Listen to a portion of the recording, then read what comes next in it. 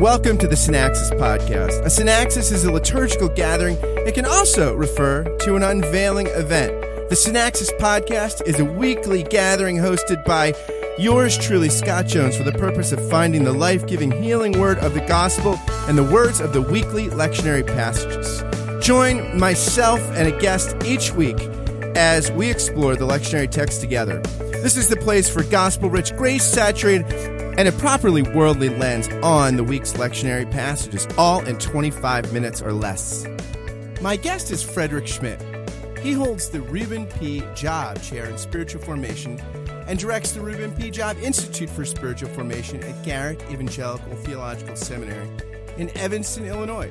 An Episcopal priest, spiritual director, and retreat leader, he is the author of 7 books, including When Suffering Persists and What God Wants for Your Life. Fred and his wife, Natalie, live in Chicago with their Gordon setter, Hilda. I give you Fred Schmidt. Fred, welcome to the podcast. Thanks. It's good to be here, Scott. Yeah, our paths crossed, never in class, but I remember seeing you at Messiah College and talking with friends about your classes there and friends who liked them very much. So there you go. Oh, it's good to hear after all these years. It's been a long time. It's nice to catch up with even someone who was there at the same time, even if you weren't in class. So Exactly. Well, hey, let's look at Advent. Here we go. Advent 3, we've got our first text here, Isaiah 61. So if Jesus starts out his ministry with this text, at least in Luke's gospel, right, there's got to be something preachable there. If it's good enough for Jesus, it's good enough for us. Absolutely. And this is kind of an interesting text, and this Advent's been an interesting one for me because I've been thinking about what a general orientation to the Advent text might be that helps bring home something that's intrinsic to the texts, but that gets at the material in some sort of fresh way. And I struggle with that a little bit, if nothing by proxy, because my wife is a rector of an Episcopal parish. So I watch her work through these texts all the time, and we find ourselves talking about them. And I think that one of the things that really strikes me about the Advent texts in general this year sort of fits against the backdrop of what we do and don't do with the gospel message in general. I find myself telling the students a lot these days that I think that fundamentally we really preach from these texts from an anthropocentric point of view and from a pragmatic point of view. Evangelicals want to tell you, you embrace the truth of these passages and your personal life will change and you will flourish and you'll be well grounded. So-called progressives grapple with these texts and say, here are messages that will reform the world that we live in, and what we'll get out of them is social change. And those two messages, I think, have been kind of countervailing messages since the 1930s and the modernist fundamentalist controversy. But I think that actually one way of kind of getting at these texts is to really ask the question, what is God doing? In other words, to talk about a more theocentric approach rather than anthropocentric approach. I saw someone tweet something out, and I'm going to forget who it was. I'll look it up later. But they said in Advent, maybe we should focus less on the faithful, like the nature of our waiting, and more on the faithfulness of his coming. Right. And I thought, and that's something like, it's interesting, right? Because we were talking about your wife as a rector. I think Advent is so counterintuitive for your average. Well, I thought he already came, and yet we're waiting for him to come. I mean, for the average Christian, it takes a sort of sci-fi kind of time continuum kind of thing, which ultimately leads us to try to almost, well, let's put ourselves back before the Christ event, and kind of, you know what I mean? I think I think you're absolutely right about that emphasis. Yeah, and I think too that if you approach it that way, and I find myself thinking about this not just from the vantage point of biblical studies, which was my original training, but my current sort of disciplinary work, which is focused on spirituality. I think actually there's an invitation here to sort of ask, how am I available to the work of God? And of course, that's what is here a lot in Isaiah. There's a series of infinitives that Isaiah uses to proclaim liberty, to proclaim the year of the Lord's favor to provide for those who mourn in Zion. And it's about the activity of God and about participating in that activity of God. And Advent as a season is really about preparing ourselves to be available to that kind of work. It has really penitential sort of overtones in terms of the way it's been practiced in the life of the church. Yeah, it's interesting. I just heard the story about these 513 American Allied prisoners of war who survived the Bataan Death March only to have the Japanese then imprison them in the Philippines. And those prisoners almost gave up hope after 3 years of horrendous captivity, and they're malnourished. Many are awaiting execution. And on January 1945, 121 American Army Rangers emerged from the jungle surrounding the prison camp, and in this book, this is kind of a ghost soldiers. They report slowly the awareness that this jailbreak was beginning to sink in among the rest of the prisoners. And one prisoner wrapped his arms around the neck of the first ranger he saw and kissed him on the forehead. The guy's name was Alvy Robbins. And he said to this ranger, Alvy Robbins, the prisoner said, "I thought we'd been forgotten." Mm-hmm. And Robbins said, "No, you're not forgotten. We've come to you." And as I'm thinking of like the original audience of this prophecy of Isaiah, right? It's probably people that at times were feeling forgotten. Right. And yet the whole Hebrew Bible says, the Lord, remembers you. The Lord, right? But yet it's hard to remember that the Lord remembers, right? Yes, it is. Well, especially when you take into account the fact that for God, time is not the same sort of thing that it is for us. I had a colleague years ago who had a sign on his door, a Lutheran colleague, that said, "Time is God's way of keeping everything from happening all at once." And of course, it doesn't happen all at once for us, but in a way it does for God.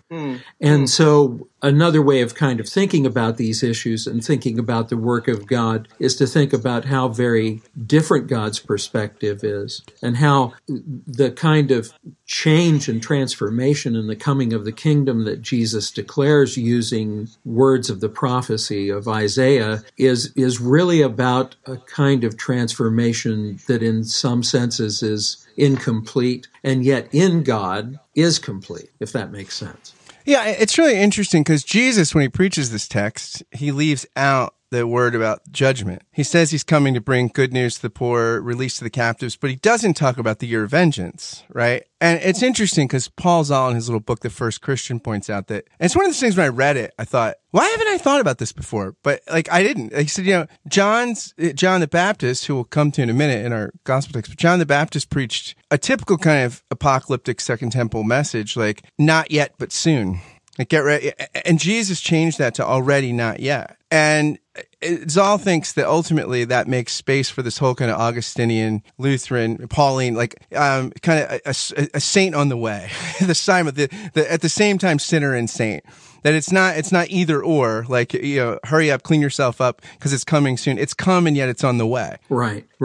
Yeah, and I think it's important for people to remember that, really. And one of the analogies I sort of use for that already not yet picture of things is I sometimes say to students, the sun is dawning at the beginning of the morning, and there are still pools of darkness and shadows. At high noon, that light will fill the landscape, and that's kind of the transformation that we're really waiting for, and the transformation that Isaiah anticipates. I think another thing worth thinking about a passage like this, Scott, against the background or the backdrop of your observation about our impatience with it all, is, of course, in some ways, the fact that God continues to struggle with us and strive with us embraces an ever larger number of generations, an ever larger cohort of human beings and ways of living. And so, in some ways, our sort of preoccupation with it needing to be over now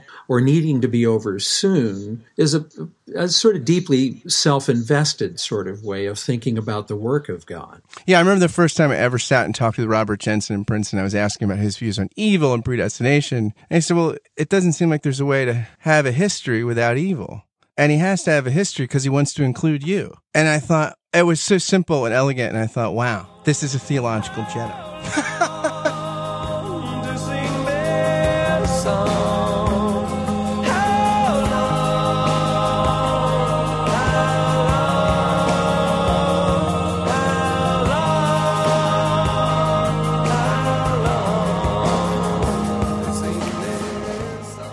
So speaking of the day of the Lord, evil and patience, let's go on to 1 Thessalonians, the end of the letter. Okay. You know, this is, it's interesting because I assume a lot of people will touch on Isaiah or make Isaiah, the theme of their sermon on Sunday if they preach the lectionary. Right. I think, you know, there will be just as many probably that will focus on the gospel. I would say this will be the minority report. You think so? People that will talk about Thessalonians. Well, part of the problem, I think, and I'm sorry, this is a bit of a wrap on the Revised Common Lectionary. Part of the difficulty is that the way the lectionary has been edited this time around, you get a lot of passages like this that include benedictions and include fragments of the sort of argument that you see in the epistles.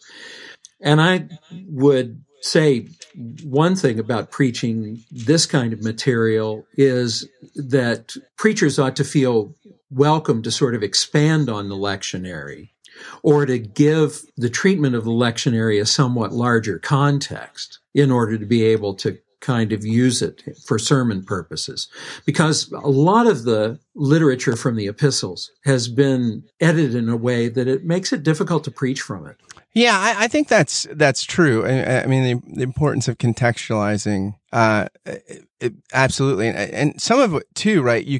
This text is full of imperatives, which could, as you say, lead people to, you know, one camp of the church in North America probably wants to read the imperatives one way, another read them the other way. And you can forget about the indicatives that they flow from, right? Really, the Christian life ideally is descriptive, not prescriptive. You know, it moves from when you get it in the indicative, you're being in Christ, to, wow, this is spilling over into my life. Right. And that sort of emphasis is present in every Pauline epistle. There's a movement from the indicative mood verbs to the imperative mood, which I think also sort of suggests one thing that's really important for preachers to sort of emphasize or to weave into their preaching is the connection between the truths of the Christian faith and the behavior that issues from it. You need to have both, and they flow from one another. This particular passage, I think one of the things that's interesting about it are the imperatives: do not quench the spirit, do not despise the words of the prophet, but test everything, hold fast to what is good, abstain from every form of evil.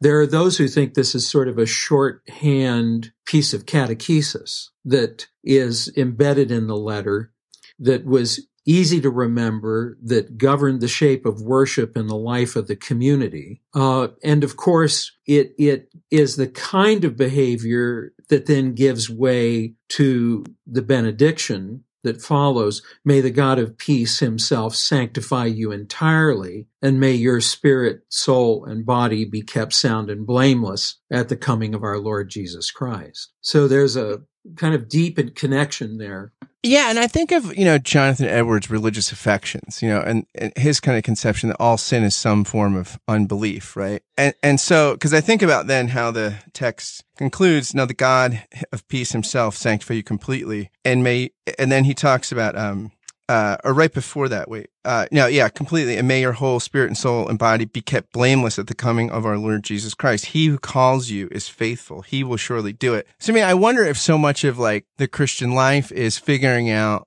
where one lacks faith and how it manifests itself, and then seeing how like the reality of the one who's faithful and is coming, and figuring out the picture of that faithfulness one needs at the moment, you know? Well, I think that that's true. I think that that's one way of thinking about it. Another way of thinking about it too is the whole question of what is the purpose of Christian existence. In the Orthodox tradition, of course, it's theosis. It's living ever more deeply into the life of God. And the language of sanctification, which gets used a lot in the Methodist tradition, is about this sort of increasing hold that a love of God and a love of the things of God has on your life.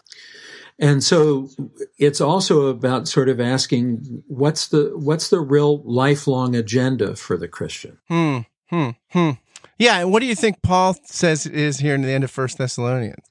Well, I think here it's about the steady sanctification of the whole of your life. And interestingly enough, Paul's not going to buy into any kind of dualism. It's the sanctification of spirit, soul, and body. So it's a kind of comprehensive embrace of the life of God that takes hold in the life of the believer. And in that regard, he's a good Jew. When Scripture in the Old Testament, in the book of Deuteronomy, says, "You shall love the Lord your God with all your heart, with all your soul, and with all your mind, and with all your strength," that sort of final emphasis that gets translated strength in a number of English translations, actually froze up on me there, Fred. Means all your everything. So Paul's really reflecting deep tradition in that regard. And that what Paul is reflecting back here to the church in Thessalonica is this emphasis on the comprehensive demand that the faith makes on their lives. Thinking back to the book of Deuteronomy, where the Israelites are told, "You shall love the Lord your God with all your heart, with all your soul, with all your mind, with all your strength." The word strength there in most English translations reflects all your everything, as a kind of comprehensive way of thinking about this demand. And I think that lies very closely to the purpose of human flourishing in God. Now, I want to crib all that through your theocentric lens and my crypto-Lutheran lens through an American saint, St. Eugene Peterson, who said, discipleship is focusing more and more on Christ's righteousness and less on your own. Yeah. And I think there is something to that where the kind of following after doesn't become like navel gazing or the kind of self-righteousness of the right or the left, but a real following after in a way that's there, where there's a blessed self-forgetfulness. Yes. Yeah. Well, and from a Christian point of view, what's back of some of the language too is the conviction that righteousness, mercy, grace, love, a capacity for forgiveness, all of those characteristics are only found in their fullness in God. There's no human program for any of those characteristics that expresses it in all of its fullness. So from the vantage point of the individual who longs to be deeply connected with God, but also deeply and rightly connected with others, the journey into God is by definition necessary if you're going to have that experience in all of its fullness.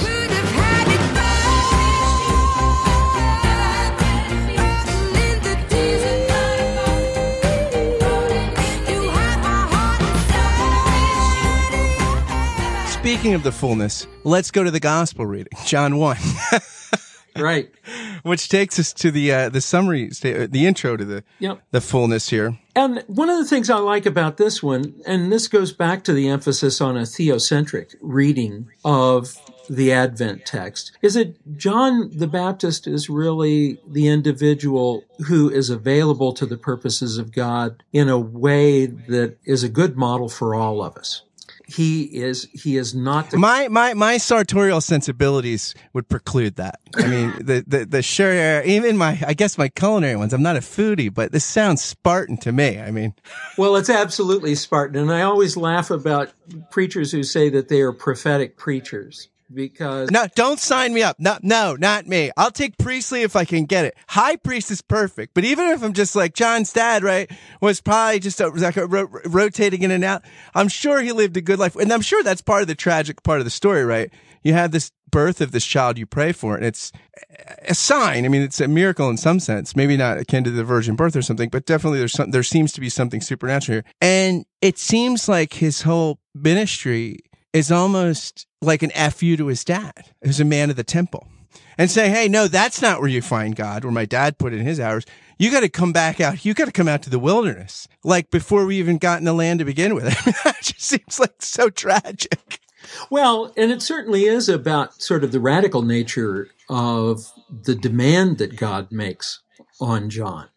I'm not sure it's a complete rejection of the temple or of priesthood. I think that both in the prophetic literature and even in the teaching of Jesus, the problem with the temple is that it's not dedicated fully to the purposes of God. And the problem with priests is they aren't as much like priests as they ought to be.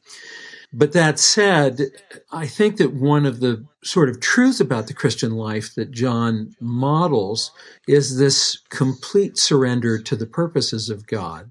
And in thinking about it for purposes of a sermon, I think it's also important to remember that he does that without the consciousness of a completed gospel narrative like the one that we bring to these texts. He's out there risking it all, anticipating the coming of the Messiah, and putting himself out there, as you point out, beyond the support of the institutional religion of his day, and risking it all in anticipation of the work that God is going to do. And we get this phrase, right? He was not the light, but a witness to light. But elsewhere, Jesus calls him a lamp, which is not the source of light in some ways, but it does radiate light, right? It's not light itself.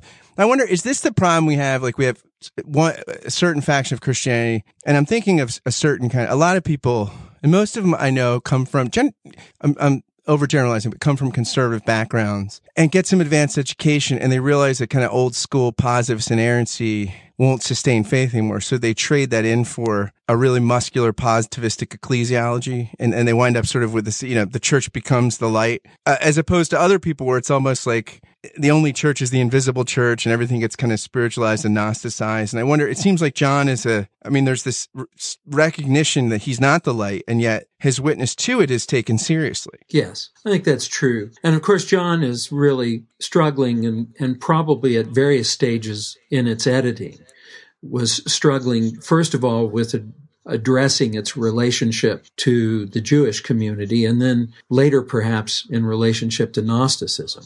So I think that that's probably what's at work there. And then, so in the beginning we get this text about him and the light, and then it's interesting, right? Because we get this interesting, strange, they say, "Who are you?" He says, "No, this is great. You must have a decent self-esteem." You're saying, "I'm not the Christ," if that's what you're asking. I hope nobody quickly asks that if somebody comes like, "Who are you?" And so a colleague and I once, we were in a non-denominational church in a warehouse, and this couple came. They were like, "Do you preach the gospel here?" And they're thinking, that's not a question meant to elicit information, because what are we going to say? No, it happened once 8 months ago. We got a committee together, never again. But then he says, "I'm not. Are you the prophet?" He says, "No." "Who are you?" We need to give an answer to those who sent us, which is interesting, a sent message play, because it's so much in the Gospel of John, who sends who.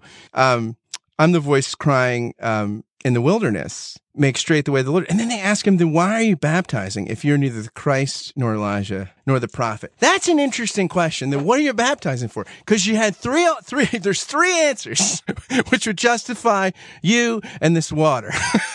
So that's interesting. I mean, so are they asking that because the baptism would be a symbol of sort of a decisive kind of repentance, that if you're not putting the engine in motion, what are you doing this for? I mean, why would that be the question?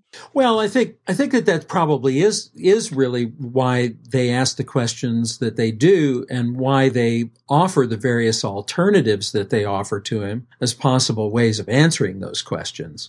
And that is that they saw them as one and the same. So their question is, how can you possibly be doing this out in the wilderness? I think too, of course, what John is working out too in all of this is the gift of the Spirit, which eventually toward the end of John's gospel will be given to the church, to the disciples, and then to the church in a decisive fashion. And really understanding what the relationship is all about with Christ, and understanding the nature of the gospel is tied pretty deeply to that gift, not just in John, but in Luke Acts as well. It's interesting. I find, like, I think a lot of people, when they come into Christian faith or they start reading the Bible seriously, they love John, and then John seems to be kind of, well, it's not as, they start studying the Bible a bit. That's kind of Mark. This is where the action is. And then I find, like, I've come back to John. There's just so much there that's interesting, rich, deep. I mean, I think early Christians, particularly evangelicals, because of the I am statements, go to John. But there's just a lot interesting there, right? Well, it is really interesting, and it's rich because of the history of the gospel and probably the multiple communities to which it was addressed growing out of the tradition. I think that in that regard, the early church had a much healthier attitude toward Scripture in general and saw it as a rich family narrative and understood the inspiration of Scripture in that regard as a gift of the Spirit. And I think that for a lot of people who kind of first come to it with some pretty narrow notions of inspiration and revelation, then catapult back and forth between a gospel like John on the merits of its theological content. No, let's look at Mark because of its potentially early sort of witness to Jesus and his teaching. And I think that kind of catapulting back and forth between the gospel text betrays misunderstanding of how Scripture is meant to work in the church. So I'm thinking, we talked a little bit about, the prisoners, this good news to the prisoners, the captives. I was thinking of those World War II folks. I'm thinking of people like Thessalonica who might have felt forgotten. And even John imprisoned is wondering, are you the one to come, or should we expect another? And there was this correspondence a few years ago that was unearthed between Dietrich Bonhoeffer and his fiancée, Maria von Wedmeyer, which was just 12 days before Christmas, and soon, not long before he'd be executed. And he wrote to his fiancée, "Dearest Maria, let us celebrate Christmas. Don't entertain any awful imaginings of me in my cell, but remember that Christ, too, frequents prisons, and that he will not pass me by." That's really powerful. Fred, thanks for talking about these texts with me. Thanks, Scott. It was good talking with you about them, too. Yeah, and I'll have you back. We'll do it again soon. I'll look forward to it. Take care. Thanks for listening to the Synaxis podcast. If you like what you heard, please go to iTunes, give it a rating, write a review, and subscribe, or pass it along to a friend via email, or say something about it on social media. All of those things help so much as we're just getting off the ground. Thanks again to Fred for being on the podcast, and thanks again to you for listening. Until next time, friends, fare thee well and have a blessed Advent.